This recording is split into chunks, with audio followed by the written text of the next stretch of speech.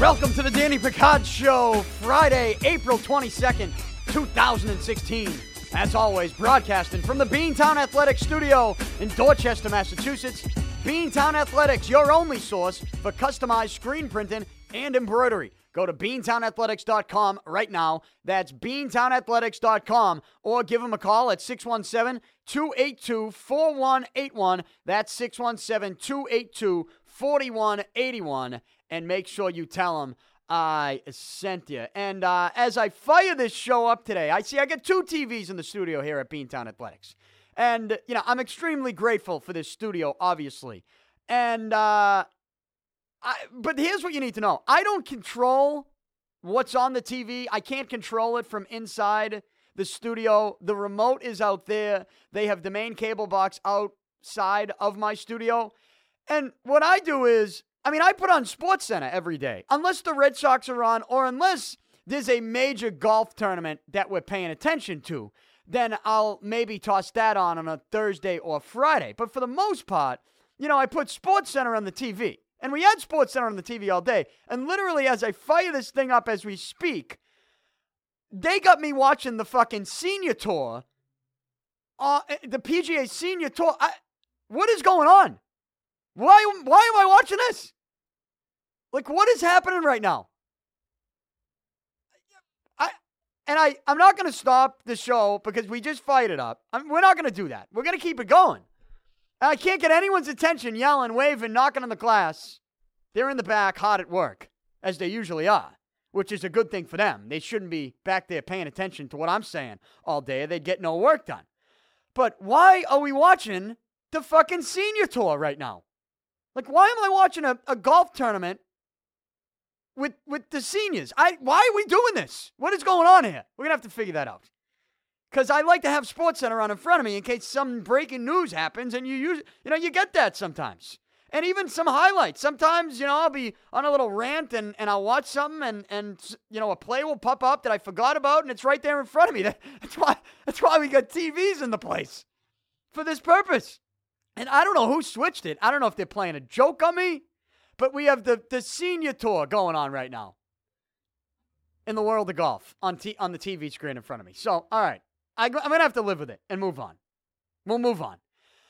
Tonight, all eyes here in Boston will be on the Celtics in their Game 3 at the Garden against the Atlanta Hawks. First round playoff series, best of 7 series. The Hawks lead the series 2-0. The last couple days, I've gone on some Celtics rants. I had Kyle Draper from Comcast Sportsnet New England on the show yesterday. He joined me over the phone.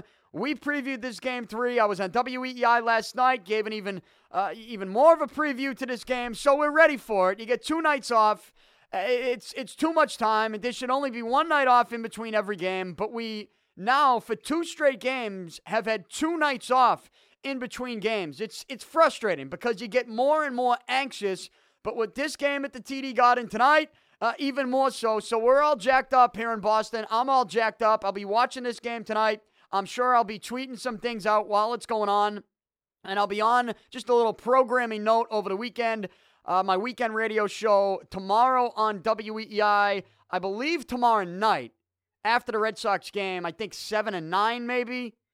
And then Sunday in the afternoon, as I believe the Red Sox will have Sunday night baseball against the Houston Astros. The Red Sox are in Houston for a weekend series. They lost yesterday to the Rays. They blew a 5-1 lead with David Price on the mound. I'm going to get into that a little bit on this show, but let's begin with playoffs. And we got a lot of playoff basketball. We got a lot of playoff hockey going on. And, last night was an interesting night. You put the Celtics aside for a minute because we can only preview that game for so long. We're to the point now. Just get me to the game.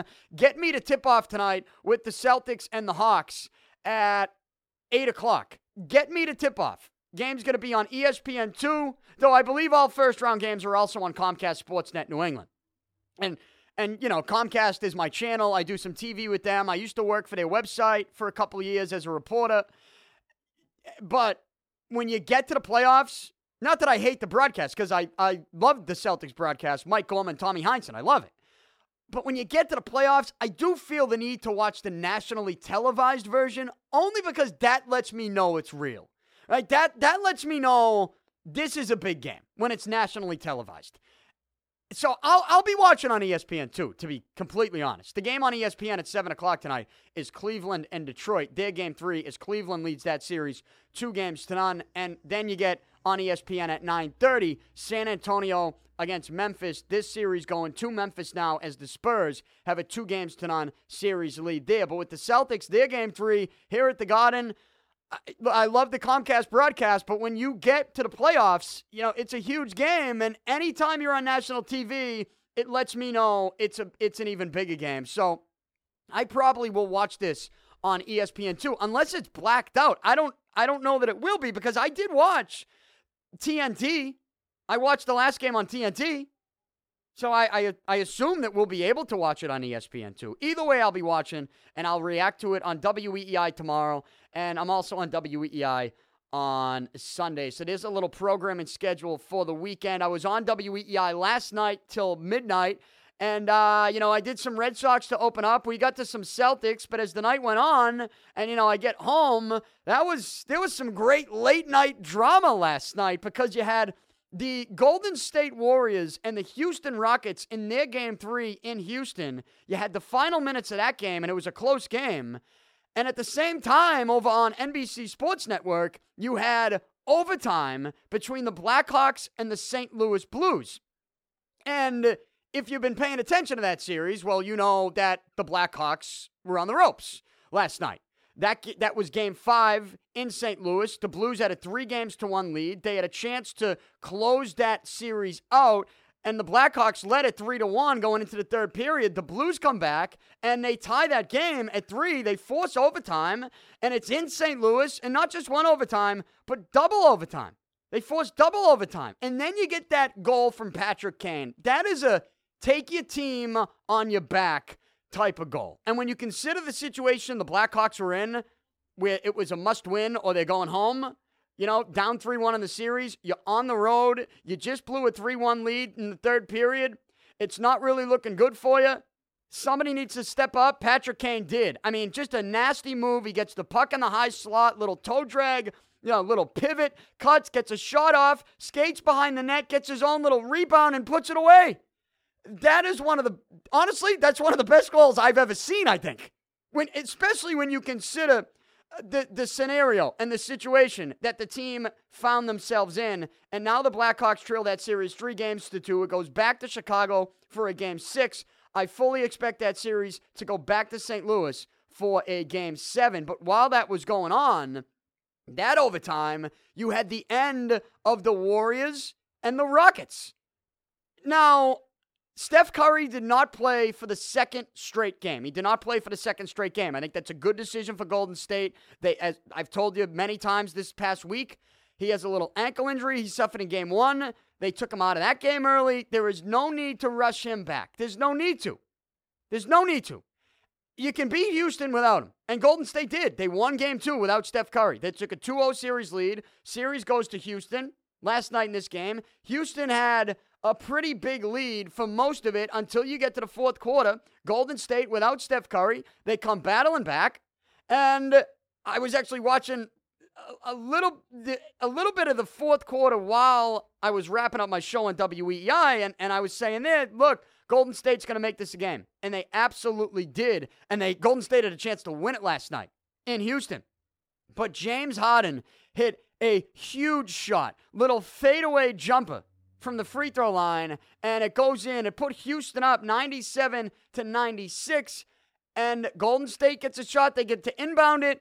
Draymond Green, he can catch the ball, and he goes up with one hand, and he just drops it, and it hits his foot, and it goes out of bounds. Game over. But the funniest part of this, in Houston's 97-96 win, as they cut Golden State's series lead to 2-1, I told you the other day, when you watch Houston play, it looks like there isn't anybody on that team that they don't like each other. I've never seen anything like it.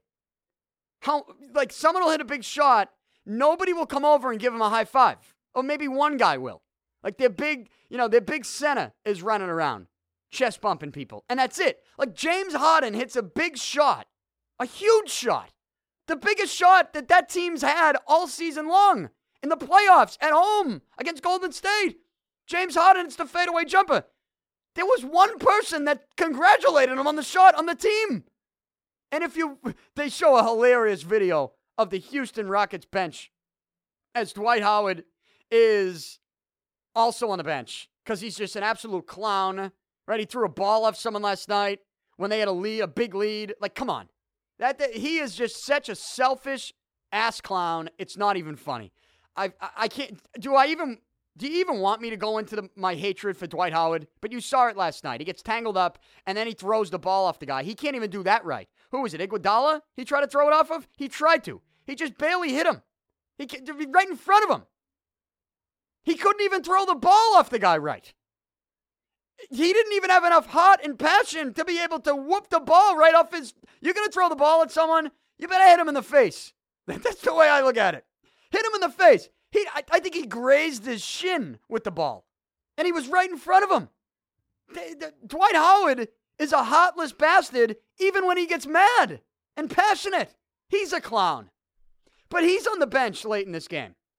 Then when James Harden hits that shot, they show the bench. Corey Brewer, clown. Dwight Howard, biggest clown in professional sports. And the reaction, honestly, I thought the reaction in Dwight Howard's head, he was thinking to himself, damn, we got to go back to Golden State. Because that's what that win sealed the deal on last night. That's what that shot sealed the deal on. It basically, when James Harden hit that shot, it guarantees that the series goes back to Golden State for a Game 5. Because you win one at home. Even if Golden State wins the next one. Because James Harden hits that shot, you're going to Golden State. It's almost as if Dwight Howard just wanted to get swept. That's the reaction he had. And that's why I hate the guy. And that's why I don't know how you could root for this Houston Rockets team. Even when they hit big shots and they win a big game, they can't even enjoy it. They don't even enjoy it because they don't enjoy playing with each other. It's awkward to watch. And now Golden State finds themselves in an interesting situation. Like Steve Kerr, Steph Curry. I told you, Houston, how I'd handle it. Houston would need to win 2 games in the series for me to think about putting Steph Curry back in the lineup. They'd give him rest. No need to rush it with the ankle. There's no need. But I have a feeling they're not going to risk it and that we'll see Steph Curry in Game 4 in Houston. I have a feeling we're going to see Steph in Game 4. Right? That game is going to be on Sunday, I believe. That's going to be a Sunday game. So they're going to have today off and tomorrow off. Golden State Houston will play Sunday afternoon at 3:30 in Houston. That's on ABC. I expect Steph Curry to play in that. I don't think I would put him in. I think Houston would have to win 2 for me to do that. But I do feel like Golden State's probably not going to handle it the way I would handle it. And I think we'll probably see Steph Curry in that Game 4 on Sunday. And that could factor into my picks. Because before I close out today's show, I'm going to give you an NBA playoff edition of Picks. 5 games with the spread. And I'll close out the show and the week with that. But last night, there was some late night drama, and you saw the Blackhawks win it in double overtime with that filthy goal from Patrick Kane. And you also saw the Houston Rockets, James Harden with the big shot, and then Draymond Green, ball going off him, going out of bounds, and the Rockets get a win, even though it seemed like nobody on the Rockets wanted to actually win that game. It seemed like they actually wanted to get swept, so they didn't have to go back to Golden State. But now they'll have to go back to Golden State. And it's funny because I think they all know how this series is ultimately going to end. Steph Curry returns at some point, hits a couple big shots, and Golden State moves on. And Houston's season is done. And it's over, right? But still, you gotta be excited. You hit a big shot. It's awkward to watch this Houston Rockets team. There were 3 games total in the NBA playoffs last night. Oklahoma City, they whooped the Dallas Mavericks in their Game 3, 131-102. That game was in Dallas. Oklahoma City now leads that series 2-1. There's the issue of Russell Westbrook dancing before games on the sideline with one of his teammates. They do these crazy dances, the Hit Them Boys dance. Is that what that is? I think it's funny. I honestly think it's funny. You know that I love a good celebration. Now, there's a time and there's a place. At the same time, there's a time and a place for everything, okay? Like when it comes to bat flips or when it comes to giving a nasty pump after a goal in hockey. Anything. You want to pound your chest after hitting a big shot in the NBA or football. You want to give a little touchdown celebration. Time and a place for everything. You know, in big moments. Now, a pregame celebration, I feel like, is a little different because professional athletes are funny. They're funny in a way where they're superstitious creatures. They are. I mean, they're creatures of habit. It's called routine. And sometimes you do things, and you might end up having a great game after you do something pregame, and you feel the need to continue it. And what Russell Westbrook and one of his teammates, what they do before games is they stand on the sideline in front of the scorer's table, and they don't do it in front of the other team's bench. They do it in front of the scorer's table. I actually think they do it closer to their own bench than anything. Than even close to midcourt. They do it closer to their own bench, I believe. But they do this little dance. Does it go on for a little too long? Well, you could make the argument that it does. Does it affect the other team? It shouldn't. Is it funny? I think so. It's entertaining, but also I think, well, they do it because it's also turned into a superstition. I have no problem with it. But 2 games ago, in Game 2, and by the way, Game 2 wasn't in Dallas, it was in Oklahoma City, Charlie Villanueva's walking by them and decides to, walk through it and shoulder bump him, and Westbrook just pushes the other guy. And Dallas is complaining about the dancing. I don't have a problem with it. Honestly, I don't. I don't have a problem with it. How's it bothering them? How's it bothering Dallas? And also, who the hell is Charlie Villanueva? Who are you?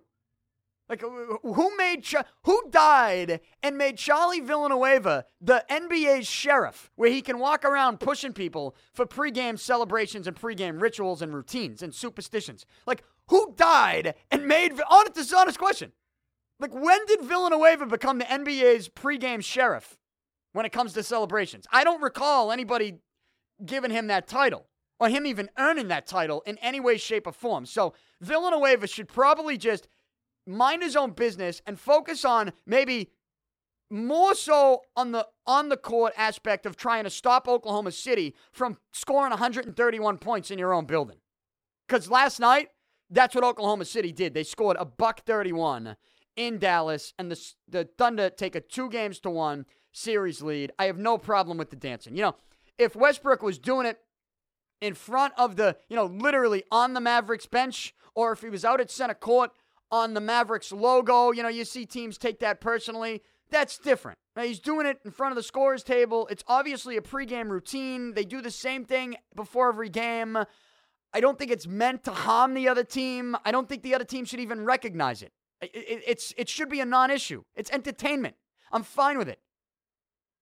But Charlie Villanueva, the Dallas Mavericks, they don't like it. Well, here's what the Mavericks should be more focused on. Stopping the Thunder's offense. And right now it looks like they can't do it. So, it looks like Westbrook will just keep dancing. And he did. He danced before the game again last night. But I don't mind it. I actually like it. And the other game, Toronto goes into Indy. And Toronto beats the Pacers 101-85. The Raptors now, after losing Game 1 at home to the Pacers, the Raptors win 2 straight. They take a 2-1 series lead here. And that's what we had last night in the NBA. Tonight, 3 games. I mentioned the Celtics and the Hawks at 8 o'clock at the TD Garden. Atlanta leads the series 2-0. It's a must-win for the Celtics. You got Cleveland. They go to Detroit. The Cavaliers lead that series 2-0. Tip-off 7 o'clock. That's on ESPN. What's funny about this series is you have this drama. I guess. Is it even drama? They're building it up to be. But I don't know that it's... I don't think there's as much drama as maybe they're trying to let us know. Stanley Johnson, you remember him from Arizona. When he was in college, he reminded me, his defense, like he was somebody that was known with his length and his reach. He's got these long arms, and he likes to play D. He reminded me of Ron Artest a little bit. I know that that's high praise because Ron Artest in his prime was a great defender in the NBA. And of course, Stanley Johnson's still young in his career. Let's see what he can do at the NBA level. But when we do throw out these crazy comparisons, when we watch kids in college who are going to be top 10 picks, you watch Stanley Johnson at Arizona, and I told you then that he reminded me of a Ron Artest and the way he plays defense. Well, Stanley Johnson plays for the Detroit Pistons now, and he was the primary defender covering LeBron James in Game 2. And they're trying to say, well, Stanley Johnson, he slowed LeBron down, Well, LeBron still finished with 27 points? What, he have 22 in Game 1, and then he had 27 in Game 2? So how much did you slow him down? The Cavaliers are up 2-0. Stanley Johnson now is running his mouth. It's one thing to come out, and if you play solid defense on him, and that's that, and you let your defensive play speak for itself, right? If you get analysts that want to come on TV and say that Stanley Johnson's in LeBron's head, that's one thing. But the fact that you got to read a quote today from Stanley Johnson, the words came out of his mouth. It's all over TV, all over SportsCenter. He says, I think I'm in LeBron's head. That's coming from Stanley Johnson. He should not be saying that. Stanley Johnson should probably just shut his mouth. Because LeBron James tonight in Detroit is putting up 40 points. Okay? He's putting up 40 points. That's what's happening tonight. LeBron is having a 40-point game tonight, and he's going to do it with Stanley Johnson covering him.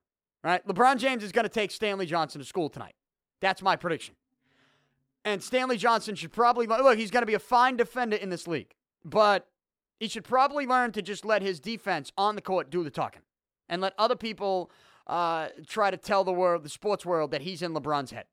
Because LeBron, at the end of the day, is one of the best players in the world. He can take over a game, especially in the playoffs, unlike anyone else has ever been able to.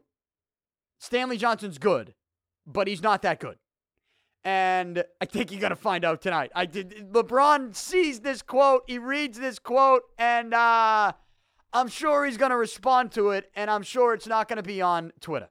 As much as he does stuff on social media, LeBron's going to be responding tonight in Detroit in their Game 3. Look for Cleveland to go up 3-0. And then, as I mentioned, at 9:30, the Spurs and the Grizzlies. This is in Memphis. The Spurs have just been giving the Grizzlies an absolute beating in this series. I don't expect that to stop tonight. Spurs will go up 3-0 as well. So that's what we have in the NBA playoffs. Stanley Cup playoffs. There were 4 games last night. I told you the Blackhawks went in double OT to force a Game 6 back in Chicago against St. Louis. I expect that series to go 7 now, and anything can happen in that one in St. Louis. You had 3 other games. The Tampa Bay Lightning, they close out their series by beating the Red Wings 1-0. The Lightning win that series in 5 games. No surprise. Detroit backed into the playoffs. And they lost their last couple games. The only reason Detroit got in was because the Bruins let them in, right? That's the only reason the Detroit Red Wings ended up getting into the tournament anyways, because the Bruins just completely dropped the ball in that final regular season game against the Ottawa Senators. So no surprise that Detroit loses that series in 5. And then, of course, you get the Anaheim Ducks, who are battling back in this series with the Nashville Predators. The Anaheim Ducks last night, they beat the Predators by a score of 4-1, and that series is now tied at 2. And then Pittsburgh whooped the Rangers 5-0. Pittsburgh leads that series 3-1. Pittsburgh looks like the Penguins are going to win that one, and heads are going to roll in New York. I'm telling you right now, heads are going to roll. Rangers cannot lose a first-round series. They've made moves the last couple of years to improve, especially at the trade deadline. They've been sort of, they could smell the cup the last couple of years, right? And here they are now, potentially losing a first-round series. I think heads are going to roll if they lose this, and it's looking like they're going to. A Pittsburgh team that seems to be putting it all together. Pittsburgh has the star power, especially offensively, where we know how special a team they can be if they get some goaltending. And, they're getting it against the Rangers team right now. And the Penguins lead that series 3-1. So that's what we have in the Stanley Cup Playoffs. And also yesterday, the Red Sox, they lost to the Tampa Bay Rays. The game started it was an afternoon game. Getaway day for the Red Sox. They go to Houston now for a weekend series. So I watched the beginning of this game as I was recording yesterday's podcast in this studio. And I see this one play out. And you're thinking you get a 5-1 lead early with David Price on the mound. That's it. Right? That's it. This is game over. A 5-1 lead is enough runs for your ace, who you're paying $30 million a year for. And that's it. David Price is going to shut it down. He was great in his last outing last weekend against Toronto, against one of the best offenses in the league. We are going to see the David Price that we thought we'd see, and the Red Sox are going to win this game. They're going to go into Houston with a big win, and that's that. Well, that's not what happened yesterday at Fenway. In fact, the complete opposite happened. The Red Sox jumped out to a 5-1 lead in the first inning, and then David Price had just an awful fourth inning collapse. And David Price got pulled after just 3 2/3, allowing 8 hits, which included 2 home runs. He struck out 5, he walked 2, but a total of 8 earned runs in this game for Price through 87 pitches in just 3 2/3, and his ERA now on the season is 7.06. Even with David Price's terrible outing, the Red Sox kept fighting back, and that seems to be the identity of this Red Sox team, a relentless offensive attack. So you had a sense that even when Price got racked and they had to go to the bullpen and the Red Sox trail at 8-5 in the fourth, at least I was thinking, all right, we know what this Red Sox offense can do. I'm convinced that this game is not over. It's not over. It's a 3-run game at Fenway. You know, it's the fourth inning. I'm not going to throw in the towel in this game. I'm going to keep watching because I know this offense is going to put them in position to at least have a shot. And that's exactly what the Red Sox did. They come back and they end up tying the game in the 7th inning with a Travis Shaw RBI double that scored David Ortiz. And the Red Sox, you know, they're working out of their bullpen. Matt Bonds gave them 2 1/3 shutout innings. You end up going to a kid by the name of William Cuevas. I'm not going to lie to you. See, the game was on while I'm doing this podcast, while I'm in the studio. I didn't have the audio going. And even last night on EEI, I had to ask my producer while we were on the air just to confirm. I said, is Cuevas, like that's how you say the kid's name, right? I don't know who he is. Like, who the hell's William Cuevas? I have no clue. It's a product of the bullpen being overused, which is a product of the starting pitching being not so great to begin this season. All right?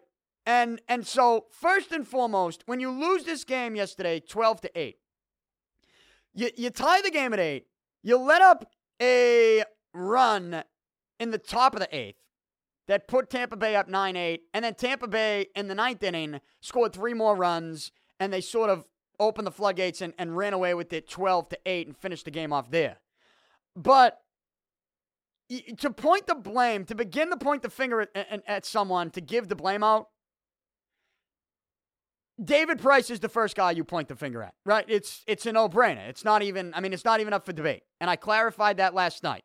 Of course, you say some things as you continue to break down the rest of the game, and you get your knuckleheads who are going to be like, well, yeah, if David Price went 6 innings, then, hey, you wouldn't even be talking about John Farrell and the bullpen mismanagement. And you're right. I'm not disagreeing with you. And I have actually pointed the finger at David Price. I crushed him last night. Look, you can give me the David Price numbers in his career in the month of April and the first month of the season all you want. The Red Sox are paying him $30 million a year. Those paychecks don't begin in May. They've already begun. He's already getting paid. They don't start paying Price in May. They started paying him already. Those payments have begun. So that's no excuse. You better turn it around and show up in April. The one thing I will say about Price is that he has had 4 starts now, and it's weird where he's yet to have a normal 7 o'clock first pitch. He hasn't had that. He got the opening day in Cleveland, which was, 4 o'clock. Then they push him back on an extra day's rest to pitch the Fenway home opener, which was a 1 o'clock game. Then he pitches a Saturday afternoon game at home against Toronto. And then he has this game in the afternoon yesterday. So, all right. I mean, still no excuses, but if I am David Price, and it is about routine, it is about being a creature of habit, especially as a pitcher in Major League Baseball. Most of your starts in your career are at night, right? 7 o'clock starts. I mean, that's the norm. Normal time for a baseball player is sleep until 10 a.m., 11 a.m. in the morning, showing up to the ballpark, around maybe 2 o'clock, we'll say. Just some guys show up earlier. Some guys, I was in the clubhouse at Fenway when I was covering the team, and I'd be in there at 3:30, and, I'd be walking in with guys. Like, I'd be walking in the clubhouse as certain players were showing up, just parking in the parking lot and just showing up to the ballpark at 3:30. I'm not knocking them for that, but that's just the normal sort of schedule for a professional ball player. And when you're a professional pitcher, especially one as good as David Price, well, I do think the normal routine is a 7 o'clock start. And at least here to begin his career with the Red Sox, he has not had a 7 o'clock first pitch yet, which is a little weird to me. You'd like to see him get one of those in sometime soon.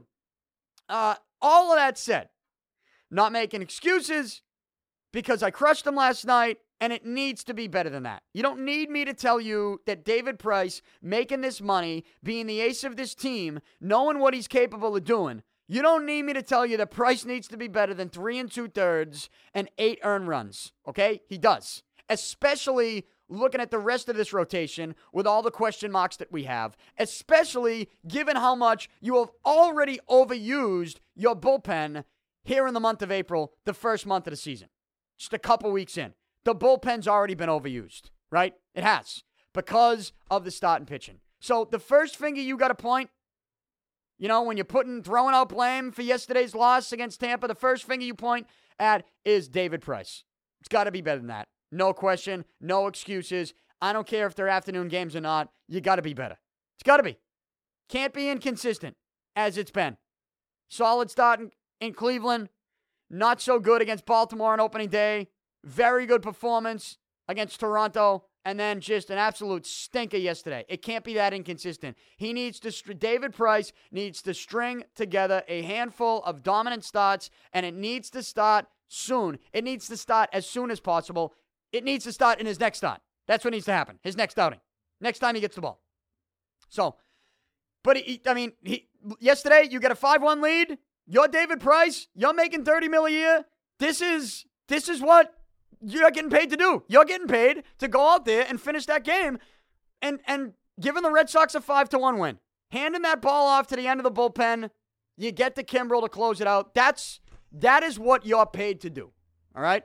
And he didn't get the job done. So, yes, he is to blame for what happened yesterday. But as that game goes on and your offense does live up to their identity, which has been a relentless attack, you tie the game at 8, all of a sudden you got to forget about that and you say we got a chance to win a game. You look at it, you go 0-0. This is a 0-0 game going into the top of the 8th inning. That's what it is. Now, you went to William Cuevas.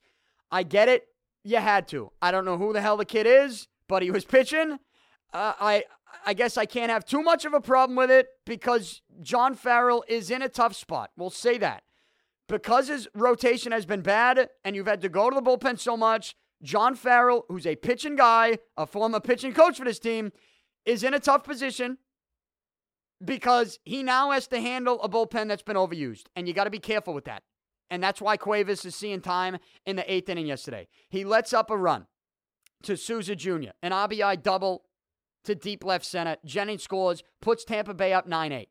You get to the bottom of the 8th, you can't get anything out of that. You still trail 9-8. Get to the top of the 9th. You tell me. Top of the 9th inning, a 1-run game against the Tampa Bay Rays. I know your bullpen's been overused, but at that point, I can't sit here and feel sympathy for the manager because as bad of a situation as you're in where your bullpen's been overused, you cannot stop managing the bullpen. You can't just stop managing it. You can't sit there and say, well, we've overused the bullpen, so now we got to stick with Cuevas. No. And that's what they did. They stuck with this kid Cuevas. And it's funny because after the game, Cuevas is talking to the media. He's like, yeah, I'm not used to situations like this. I mean, so not only you're sticking with the kid who you shouldn't even be putting into this spot for another inning anyways, he's not even used to being in this spot. Makes it even worse. But what makes it, the worst to me is that you begin that ninth inning, you trail by 1 run. Kiermaier for the Rays, outfielder, we see what he does defensively. He's not getting taken out of this game. The Red Sox they had guys that were shut down for the day. They were not pitching some guys in that bullpen, and I can understand it. But someone like, let's say, a lefty specialist, Robbie Ross Jr., lefty. Well, maybe you don't even want to use the word specialist, fine. He's a lefty. That's a lefty-lefty matchup. Kiermaier to lead off the inning, you go to the lefty, right? Right? That's not what they did. They didn't do it. They stuck with Cuevas. Kiermaier leads off with a double. Kiermaier ends up scoring, 2 batters later, and the Rays have a 10-8 lead. And you replace Cuevas with Noe Ramirez, who then later in the inning faces a pinch hitter in Dickerson, who's a left-handed bat, and you still don't go to Robbie Ross. You stick with Noe Ramirez. What happens? Dickerson, RBI double, 2 more runs scored, game over. It's 12-8 in the top of the ninth. That's it.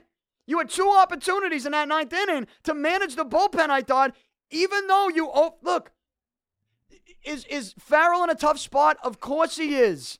Of course he is. And David Price, the fact that Price threw a stinker yesterday, he puts Farrell in an even tougher position. I get it. They've overused the bullpen. This is not ideal for John Farrell to have to make these decisions. But that doesn't mean he doesn't have to make decisions. He put William Cuevas out there. He put his hands in his pockets in the dugout, and he said, well, we overused the bullpen. Let's just see what we can get with this kid. No. That is awful. That is mismanagement of the bullpen 101. You got a lefty, Robbie Ross, who did not pitch the day before. He should be in that game. Either face Kiermaier to lead off the inning in a lefty, or to face the pinch hitter, lefty Dickerson. So it was just, I felt like John Farrell just gave up on this game because he said to himself, we've overused the bullpen, and we're going to have to live and die with William Cuevas and Noe Ramirez when he's got some lefty-lefty matchups he could go to. It's driving me crazy. And not just that. There's a couple other things here. They warmed up Koji Uehara, or they were starting to. And after the game, John Farrell says, we were only going to use Koji if we had a lead. Which makes no fucking sense to me, because Koji Uehara hasn't pitched since Marathon Monday. Now, I know that when he pitched in that game, it looked absolutely terrible. He was awful. We've gone over it. He didn't have a split. The split was doing nothing. There was no movement on the splitter. It's a combination, I think, of him being a little out of routine. Koji, to be on the mound at 1:30 in the afternoon, even for a 1:30 start, Koji doesn't hit the mound until 4 o'clock, right? He wouldn't be out there till 4 if he's coming out of the pen. It was an 11 a.m. start. I think they were out of sync because of that. He's also 40 years old, and he's been used a lot. And he also doesn't have the same stuff he did 2 years ago when, in 2013, 3 years ago when they won a World Series. He doesn't have the same stuff. And because he doesn't have the same stuff, the splitter is not as devastating. It's good, don't get me wrong, when it's on, but it's not as devastating. But when it's off, what we've seen is he can't get away with that. And we saw that Marathon Monday. It was flat. It had no movement. It was just 80 flat. I mean, to the point where if you listen to Eckersley do the color commentary that day on Marathon Monday, he goes, what is that pitch? That was just 80. That's some soft salad cheese right there. That's a nothing pitch. You can't be throwing that. So Koji was terrible in that game, but he didn't pitch Tuesday. He didn't pitch Wednesday. If you're telling me you're going to even think about using him last night and he to the point where you warm him up, how can you come out after the game and say we were only going to use him if we had a lead? Like, what does that mean? Because last time I checked, you've been rolling out your elite superstar closer, Craig Kimbrell, in tie ball games. Even in the 8th inning the other day. All week you've been rolling Kimbrell out in tie ball games. Why can't... I get it. It wasn't even tied at that point. You're trailing by 1. But at that point, what's the difference? The way I look at it is, get me to that bottom of the 9th in a 1-run game. You enter the top of the 9th.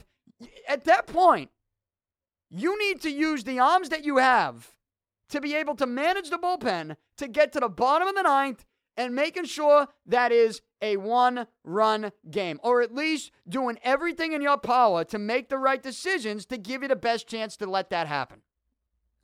Leaving William Cuevas in for another inning and then going to Noe Ramirez? I mean, come on now.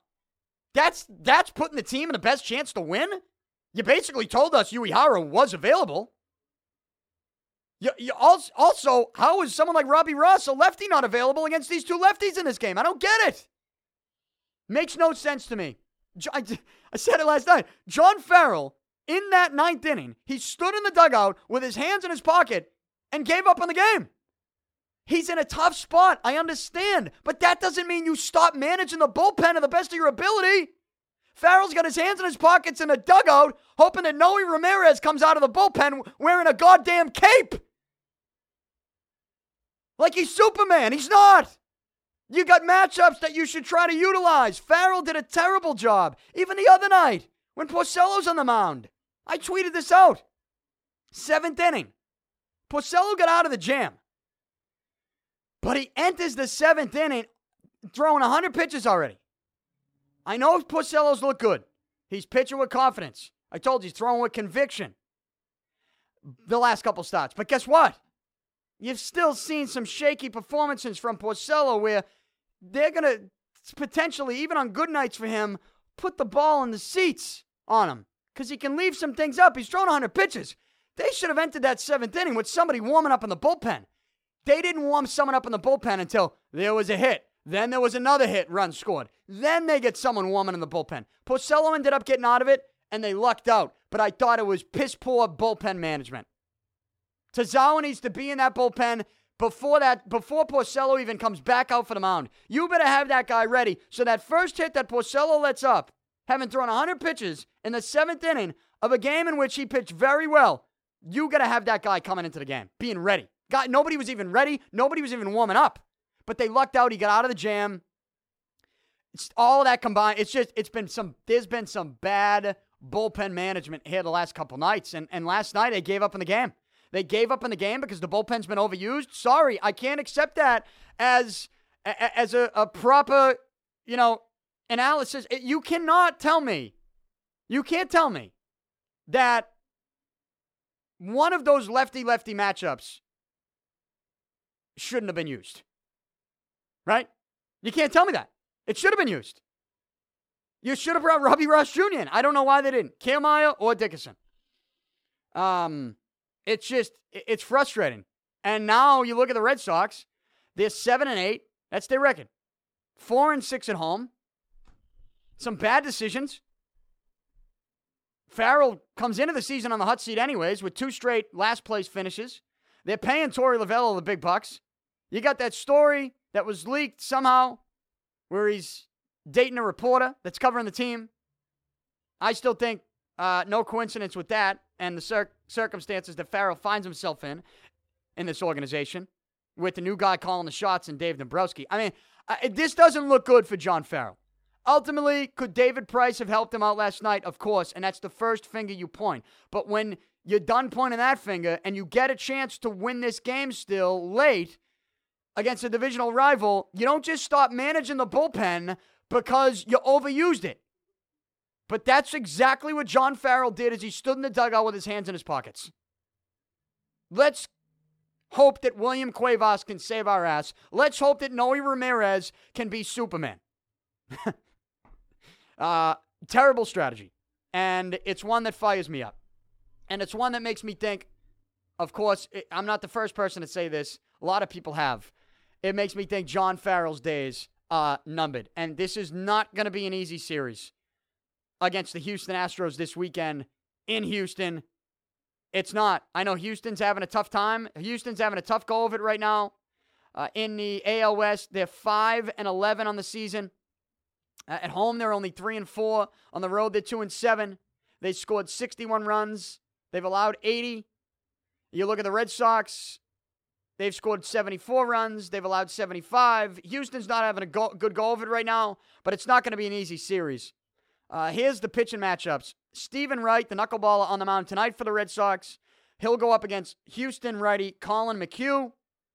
McHugh had a tough outing his first start of the season, but since then, he's gone 1-1 with a 2.92 ERA through 7 scoreless innings against Kansas City on April 11th. So that was a good start for him. McHugh could be good tonight.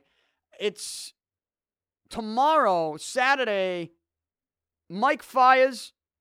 He's been no good. He has an ERA close to 7. So you'd think if you're the Red Sox, you can maybe jump all over him and help Clay Buchholz out. Clay Buchholz will be on the mound on Saturday. So I'll keep an eye on that series. Obviously, I'm on WEEI over the weekend, and we'll get to some of that. But as you look at this Red Sox team right now, yes, the rotation is... they're not doing their job, and the guy who's making $30 million a year needs to start doing his job, because that what you saw yesterday was unacceptable. And they've put the manager in a tough spot, but that doesn't mean the manager stops managing. And I think that's what Farrell did last night. And if he continues to stop managing, then he's going to be gone pretty soon. He's going to be out the door, and Torey Lovullo is going to be the new manager of the Boston Red Sox. So that's what we got right now. What else this weekend? Before I get to my picks. Oh, one other thing before I get to the picks. There's a fight this weekend. And I know I've been talking about UFC the last couple days with the Conor McGregor stuff, but it's not UFC. It's in the world of boxing in the middleweight division. Gennady Golovkin, just an absolute beast. He's going to fight Dominic Wade Saturday night on HBO. This is just basically a tune-up for Gennady Golovkin, as we will wait and see what the next fight will be. Because Golovkin, I mean, he's expected to knock Wade out. What does Golovkin have? 21 straight knockouts, 21 consecutive knockouts. Nobody's beaten him. I think pound for pound, the best boxer in the world. And I think you put someone like Kovalev right behind him, light heavyweight champ Kovalev. But Golovkin's an absolute beast. He's not getting any younger. And I think that's why you see someone like Canelo Alvarez maybe hesitating to fight him. Canelo Alvarez is the lineal champ in the middleweight division. Alvarez, he is fighting Amir Khan on May 7th. That is on pay-per-view. That's Kentucky Derby Day. That's going to be a huge night. And as I told you in yesterday's podcast, the fundraiser for Mark Delamere is that day at Amrines in South Boston. So make sure you go back and listen to that to get details on that, because that is a great event for a great cause. But that's a big day as well, because you got the Derby, and then you got, playoff stuff, and you got a big fight that night. Canelo Alvarez versus Amir Khan. I'm expecting Canelo to win that. I don't think that's going to be the easiest fight for Canelo, but the fight we want to see is Golovkin-Canelo. Triple G versus Canelo Alvarez. That's the fight we want to see. Unify the middleweight titles. And if Canelo beats Amir Khan, and we know Golovkin this Saturday night is going to knock out Dominic Wade, right? He's going to knock out Wade. It's just not even, I don't even think it's up for debate. But Golovkin, they're going to ask him after. He's going to be in the ring, and please, if you've never watched Golovkin fight, will you watch him? And don't just watch him, listen to him after, right? Watch Max Kellerman interview him in the ring after. Because Golovkin seems like literally the nicest dude of all time. From Kazakhstan, he's just the nicest person ever. But he will knock you out in 2 seconds. He's an animal in that ring. And I think he's the best pound for pound guy in the world. But we want to see him fight the best. And if Canelo beats Amir Khan on May 7th, well, Golovkin is the mandatory challenger for the lineal championship. And guess what? If Canelo doesn't fight him, now you got to go through Golden Boy, and you're going to have to figure out the weight. And I think the one thing that might hold that fight up, if it is held up, is going to be that Canelo, they're going to want Golovkin to come down, which I don't understand, because middleweight limit is what, 160, right? It's 160? What's Canelo fight? 154, 155? They want Golovkin to come down to that. At the end of the day, Golovkin maybe won't have a problem doing so, but he shouldn't have to. Like, Canelo should have to go up to what it is, the 160, if they're going to unify the middleweight titles. But that's the fight we want to see. Will it happen? I don't know. I'll be rooting for Canelo to beat Amir Khan because I want Canelo to get that win, Golovkin to get this win Saturday night, and then I want him to fight. I hope they do because Golovkin deserves the shot. I think, some of these fighters are looking at Golovkin, I think, thinking, well, if we keep waiting, the longer we wait, the older Golovkin gets, and maybe the better chance, the older he is, we will have of beating him. I think Canelo will have to wait 5 years if he wants to be realistic about the age being an issue. But he could get stripped of the lineal title, right? And he'll have to go to Golovkin. I mean, mandatory challenger. I just hope we see that fight, Golovkin-Canelo. That would be a phenomenal fight. And it might be the best fight we've seen in a long time. The other one I want to see is Kovalev versus Stevenson in the light heavyweight. Not unify those belts. And I believe Kovalev is the mandatory challenger for Stevenson because Stevenson's the lineal champ. It's funny, both light heavyweight and middleweight, the best fighters are not the lineal champs. And yet the guys who are won't fight them because they know they're going to get beat. Or at least it will be the toughest fight they've ever had. And I do think they're waiting. They don't want that fight. There's a reason why you haven't seen it. Hopefully, Canelo, it sounds like some things I hear him say and hear his side say, hear his party say, is that they do want that. They will get that fight with Golovkin. Maybe even next, if Canelo beats Khan, which I think he will. But that's the one we want to see. Will there be a weight dispute? Possibly. But I hope they can figure it out and get the fight. Golovkin, Canelo. That's the one we want to see. But Golovkin will fight Saturday night. He should knock out Dominic Wade in the first 5 rounds. I would expect him to do that. And I read a couple quotes from Golovkin. As nice of a guy he is, he's very honest. Right? He's done a decent job learning the English language. It makes it humorous when he tries to speak it. But, I saw him say a couple things with regards to the kid he's fighting, Dominic Wade, Saturday night on HBO. And he says, well, I haven't watched any video footage of him. He seems like a generic fighter. He's got a right. That's it. I'm okay. He's not watching video of Wade. Golovkin has a lot of confidence in his own fighting abilities, and he thinks Wade should be the one watching video on him. Golovkin doesn't seem concerned. I'm not concerned. Golovkin should knock him out. Try to get to this fight. Try to get to the TV to watch this fight. And don't just watch Golovkin. Watch him talk after. I think it's entertaining. He is a nice dude, and he's funny too because of his accent and trying to learn English. And I think Max Kellerman, those are the interviews I love. Kellerman's going to ask the questions. He's going to ask the questions. And Golovkin's going to tell you what you want to hear, which is what he actually believes. He wants that fight with Canelo. But Golovkin should win this one pretty easy Saturday night. So let's wrap up the show. Let's wrap up the week with my picks. Picks. Every single Friday, I give you 5 games with the spread. Last week was a little different. I gave my NBA playoff predictions on Thursday and my Stanley Cup playoff predictions on Wednesday. That was last week, right? I did all that. So here's some picks for you. NBA playoffs edition. Hit the music. I'm going to begin with 2 games. See, I'm going all weekend, not just tonight. I'm going with some NBA playoff games all weekend. First and foremost, I'm going with the Cleveland Cavaliers tonight as a 4.5-point favorite over the Pistons in Detroit. It's Game 3. The Cavs have a 2-0 series lead. I already told you about how LeBron James is going to put up 40, and he's going to do it even if Stanley Johnson is covering him tonight because he sees the quotes and he hears the words coming out of Stanley Johnson's mouth. And to be quite honest, as much as I do like Stanley Johnson's game, especially defensively, he doesn't have the resume to be able to talk shit about LeBron James, especially in the playoffs. So he might want to settle down, and LeBron James will respond tonight with a 40-point game, and the Cavaliers are going to roll over the Pistons and take a commanding 3-0 series lead. The Cavs are a 4.5-point favorite. I will take them to win by at least 5, so I'm going with Cleveland. Then, oh yeah, another game tonight. Think you know where I'm going with this one. The Celtics. They are a 3-point favorite at home over the Atlanta Hawks. The Celtics have looked terrible, especially early on in games. 7 points in the first quarter of Game 2. The first half, their shooting percentage was as bad as you could get. It actually got worse in Game 2 than it did in Game 1. The scary part is, I feel like Atlanta hasn't played their best basketball. Like, I feel like Atlanta, they have a better game in them. Is it going to come tonight at the TD Garden? I don't know. Here's what I'll say. This atmosphere at the Garden is going to be a whole lot different than the atmosphere in Atlanta, and I expect the Celtics to have a better start, and I expect them to stick with their strength, which is driving to the hoop.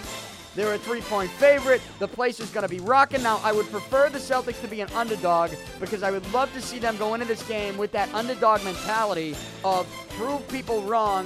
The world is against us. I think that would suit them very well. They're not. They're a 3-point favorite because this thing is at the TD Garden. And to be quite honest, I don't know how Atlanta is going to handle this crowd tonight. But I will say this. It can't get any worse for the Celtics, right?